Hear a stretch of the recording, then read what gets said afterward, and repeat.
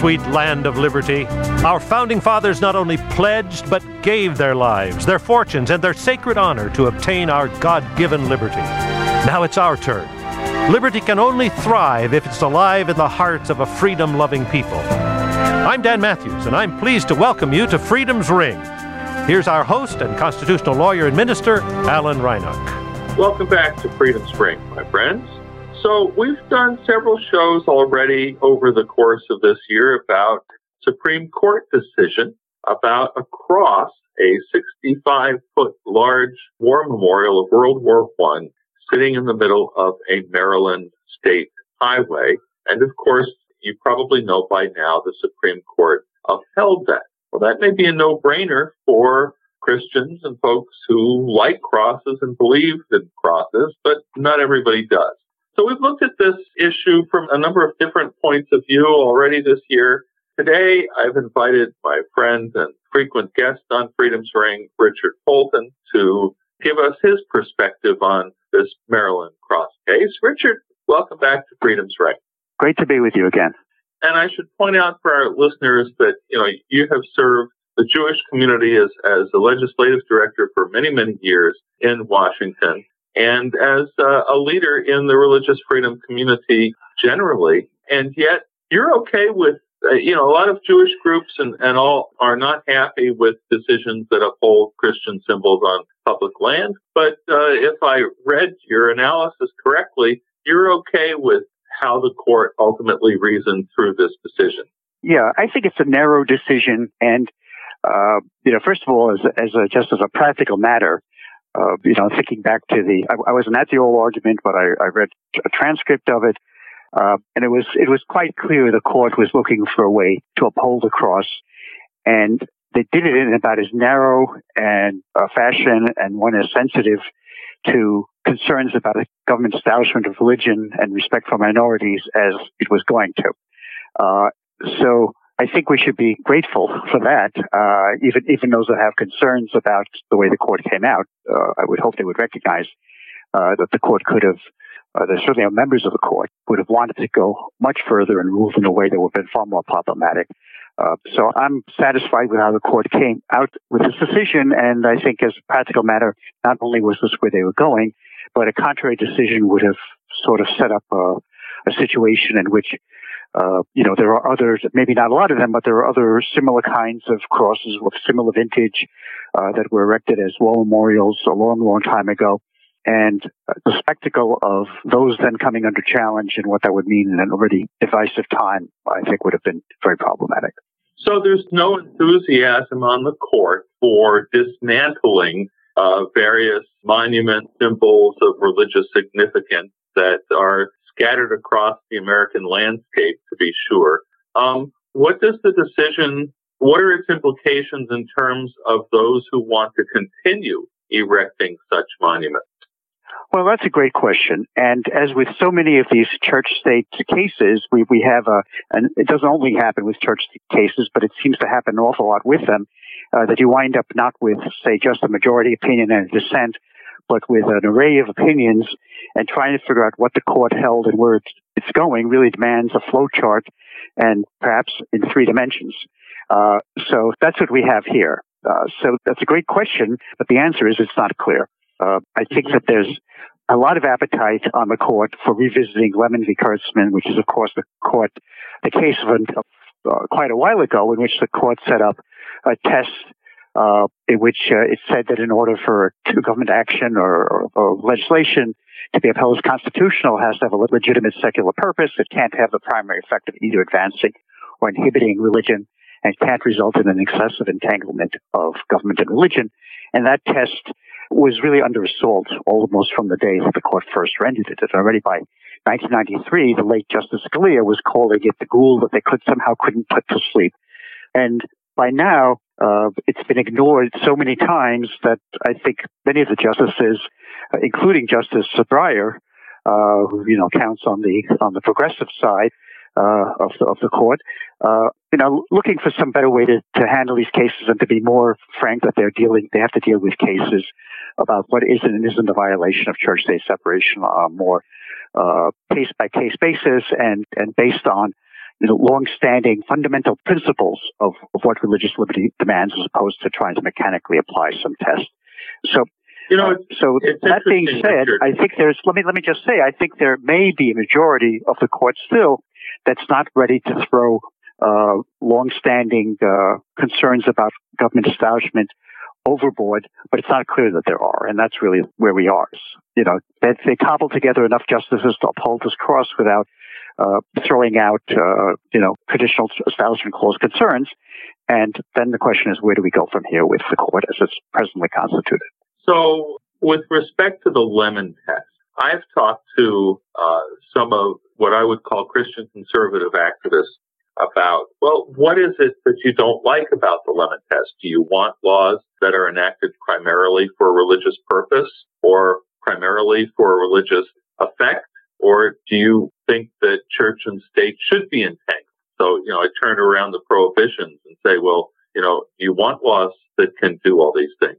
And they say, no, we don't. But, the problem with the Lemon test is that the court doesn't use it. And, it doesn't serve any purpose, I guess, is kind of the challenge to it. To me, the notion of government neutrality is just inherent in our system, that it's not the government's job to pick winners and losers among religions or to favor one religion over another or to denigrate a particular religion or religious practice. It's supposed to kind of be neutral and stay out of the business of religion. Yeah, I think that's right. But there's, not doing things that appear to be hostile to religion is also part of that mix. And at least, again, turning to this specific case, having the government engage the enterprise of taking down these long-standing war memorials, even though they clearly are built around a religious symbol, would strike a lot of people as somehow being hostile to, at least the religious roots of this country. So I think one of the problems with the Lemon test is we kept running into situations, we as a country, in which the court didn't really want to do what the Lemon test strictly construed would have required them to do. And so they just ignored it. And so I think, again, the issue is one of, on balance, are you truly being neutral, or are you doing something that expresses hostility to religion, which is just as bad as doing something which seems to favor religion? And that's why you have things take place that are practices that have been, I think this is really what the decision carves out, is this notion that there are long-standing practices, not just memorials, but, for instance, the practice of beginning legislative sessions with a prayer, or putting in God we trust on our currency. And again, a really strict reading of Lemon v. Carson have said all this stuff can't be allowed, and no matter for how long we've been doing it, and no matter what the vintage is. And yet there's a lived experience of this country where there is a nod towards civil religion, and that's really all it is, certainly in the case of In God We Trust. The courts have looked the other way, and that even people that are very concerned about separation of church and state have said this is not the biggest problem on our plate. And are we creating more problems by going to the barricades on this, as opposed to thinking about the things that really do impact people's lives? For instance, when social services are provided by religiously affiliated institutions, are there strong enough protections in place to make sure that people receiving these public funded services aren't being proselytized, aren't being discriminated against? Mm-hmm. That's a place where maintaining, an appropriate barrier between religion and state, or at least having appropriate rules in place, matter a lot more in everyday people's lives, and whether or not a century-old memorial is going to be allowed to remain in place. Well, and look, I've often said that these battles over religious symbols like crosses that get so much attention don't necessarily deserve it when, as you and I both know, every day Americans are losing their jobs because of their religious beliefs and practices. Mm-hmm. And those stories don't get told. Those stories typically are not going to the U.S. Supreme Court. And, that's where, to me, the rubber really meets the road in religious freedom is, can we hold our beliefs and go to work and feed our families and go to our houses of worship, in peace? And it's just not happening for everybody. Yeah, I agree with it. And it's very much, if you look at the media coverage of the political scene generally, it seems so often that what's focused on is the trivial and the symbolic. which are not necessarily the same thing. Symbols are very important sometimes, but nevertheless, the focus is not on what really matters for our future and how we're going to live together as a diverse and pluralistic society. And I think this falls in that category, notwithstanding that there's no question that what's different about this case than In God We Trust is it's not a mere nod to theism or to the traditions of this country. It is in fact a symbol that is totally imbued with a very particularistic religious perspective. And the only reason it's okay that it's there is because I think it was put up at a time. First of all, it's not intended to be a commemoration for non-Christian war dead who were not part of the community at that time that was putting it up. And in addition, we have church-state law that has evolved since it was put up. So there's something I think problematic about sort of retroactively deciding that it might have been okay then, but the law has changed, and now we have to go and take it down, as opposed to putting up a cross now. And you alluded to those that would like to go and do more. And I think there may well be still a majority of the court, because the opinion of the court does point to the fact that this is a long-standing memorial, that much as there might be folks who would like to seize this and say, good, now we can put up more crosses on public land. It's my hope that, in fact, that's not where a majority of the court is today, that they would recognize that would be an assault on religious liberty and on the sensibilities of Americans today that it was not a century ago. Well, we just have a couple of minutes before we close. To me, I get that on balance, it probably was a good thing to keep the cross up, that taking it down would have, been a demonstration of hostility. And the Constitution certainly forbids hostility to religion.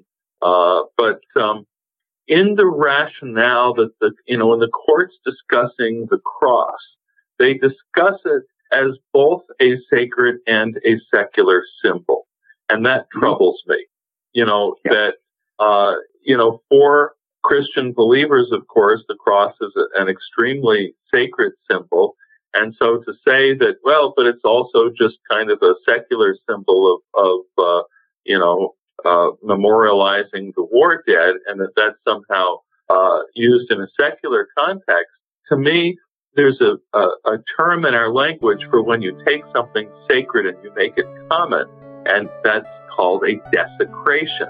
And so to me, it's very troubling when the court uses that kind of language. I get that, on balance, as you say, the outcome was needed, it was narrow, and we'll see where we go from here, that we do have a basic structure of church-state law intact as far as trying to maintain some healthy separation. It remains to be seen what that healthy separation might look like, because government's so much more involved in everything. But I agree with you on your concerns about making the sacred into something that's profane, and I don't mean profane in a bad way, but in the sense of secular. I think that's the price that's paid for trying to justify bringing religious symbols into the public ground in this way. So I hope those that are concerned by that will think twice about efforts to once again try to justify putting other kinds of religious symbols in the current day on public property. That this direction is the direction of the We're out of time, so I got to cut you off. But I appreciate your being with us on Freedom's Ring. Our guest, Richard Fulton. As we close, don't forget, friends, freedom is most definitely not free. Be informed. Get involved. Join the North American Religious Liberty Association, producer of Freedom's Ring, on the web at religiousliberty.info. This has been Freedom's Ring. I'm your host, Alan Reinach. Until next week, let freedom ring.